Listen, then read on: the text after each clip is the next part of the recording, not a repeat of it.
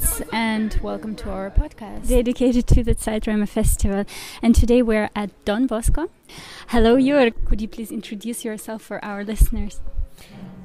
Hello, I'm Jurg Henneberger. I'm the leader, the conductor of Ensemble Phoenix Basel, which I founded with some friends 22 years ago. And now it's a big production. Will be premiered in Basel. We played twice in Basel and then in November 3 times in Vienna. What are you performing? We perform a totally new opera by American composer Michael Hirsch. The subject is Poppea, and the story begins when L'Incoronazione di Poppea of Claudio Monteverdi ends. And this quasi-happy end, which isn't one of the really happiest marriages we can imagine. Then after the marriage happened some things that they are incredible, brutal, and Poppea, he was fallen in love with Nero, but she wanted the throne of Empress of Rome. That was even more important for her. And then there were intrigues, and the Octavia, the mother of Nero,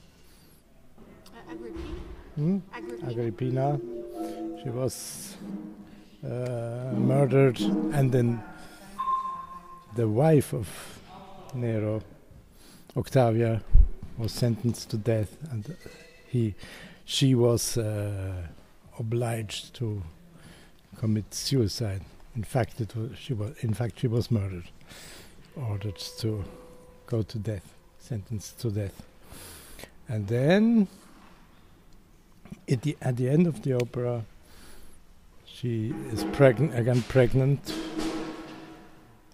with Nero, and Nero beats his wife and the unborn child to death. Oh, what a hard story.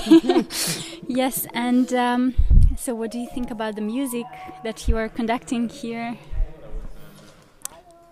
The music is really strong. There's a lot of brutality already in music. So we have to take care that it's not doubled with the scene, and it's like a dialogue between composer and scenic conductor. Stage director. Yeah. And we found a good way, because the brutality is not showed directly, but each role has a doppelganger, double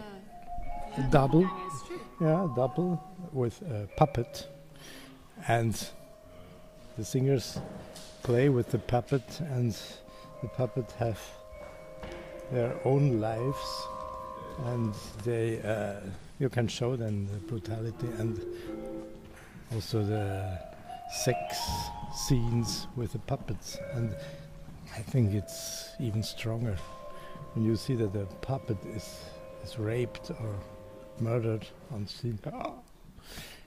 Really can't breathe anymore. And for you as a conductor, was it difficult to work with the ensemble during these days? What were your challenges? The challenge is that the musicians are able to play. That's the first challenge. There are so many notes in shortest of time. It's really demanding, and they had to prepare really for a long time this score. And in the beginning, so 1 year ago, the first draw of the score, I had to say the composer, look here, that's not possible. You can't play this. You can't even cheat. It's too fast. And then we agreed, and that he works again over the score, and some passages he rewrote, and now it's still very demanding, but it's playable. And then we have to rehearse with the singers. And the special challenge here of this staging is that the orchestra is behind the scene, and the singers don't see me directly. They see only monitors, and I'm conducting in a camera.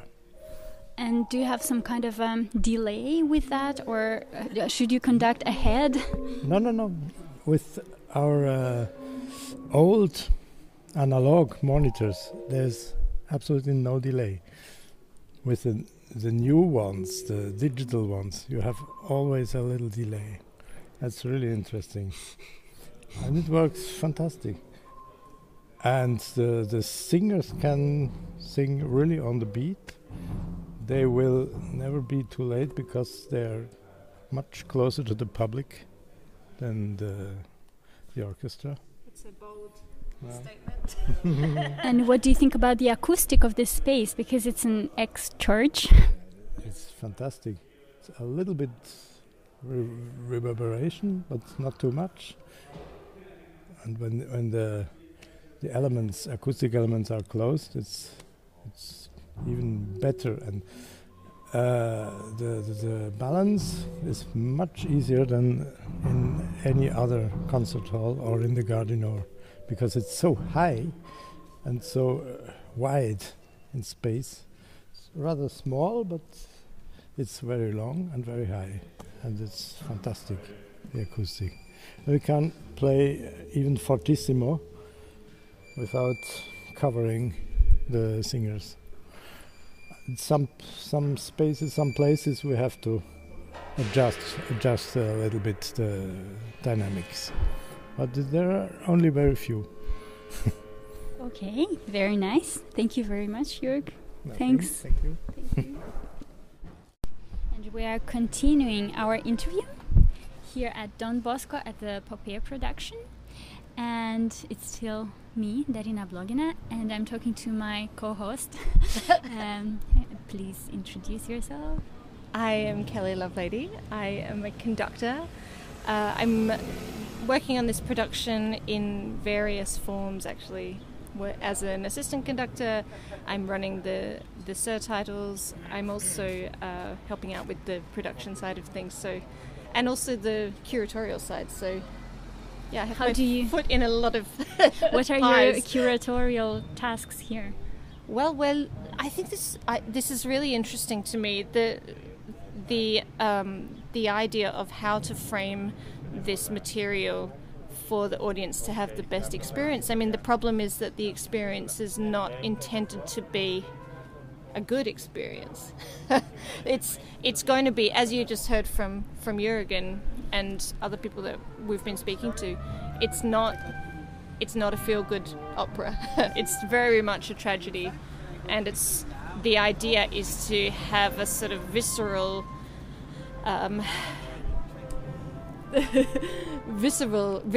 experience of the thing, and be sort of shocked into taking action, is what I would guess, or even whether it's taking action in a very activist sort of way, or internally. Activist in what way? Well, it might inspire people to go out, and what I mean is, this is the sort of the intensity of this production is, in my mind, has the power to inspire people to take action, maybe to look into how people are affected by these issues in their more immediate life. So, for example, in the community, people that are suffering from violence and survivors and people that are working in that area of people that are working in to bring more visibility to those sort of campaigns are dealing with these issues every day, and so the way that this music affects us so loudly in a sense, in a sensation. What do I mean? In a I've lost the power of speech. In a sensorial way is what I'm trying to say. So I don't think there's any way that you can come out of this show and not have been affected, whether you love it or you hate it or are moved by it. I don't think you would be able to help being moved by this production. Yeah, but also you can reflect on the story and perceive the music with on different levels of perception. Because as you said, it can be a story about domestic violence in general. Can be a historical scene, let's say, very cruel. So it has a lot of layers, I would say. It's true, but I mean what I'm saying is that there's no way to hide from this the impact of this production, and so as far as the curatorial side goes, it's a really interesting challenge of whether we want to how we want to prepare the audience to have this potentially challenging, potentially disturbing experience. So whether we sort of prepare the scene, prepare the opposite to the scene, make them comfortable, and then there's more of a shock, make them sort of ease them into this world of trauma and brutality. I don't know, there's so many options. So it's about sort of setting up the experience, more like the longer term experience, the lead up, I guess I'd call it. I wanted to talk about the music. So, how did you experience this music while you were conducting or assisting with conducting? And what did you think when you first saw the score? Well, one thing I can tell you is that I found it really challenging I was so excited about this project. Finally, the suspense of starting the project. I arrived here in Basel, and then we had a month with the piano reduction of the full score. I mean, the full score is so rich, and I don't even have words for the palette of what you hear in the full score. It's just quite unlike anything else I think that's fair to say. Unlike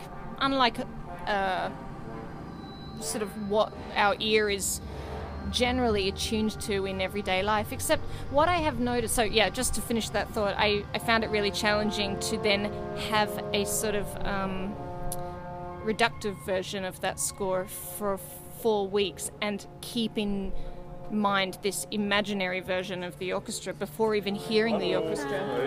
Hello.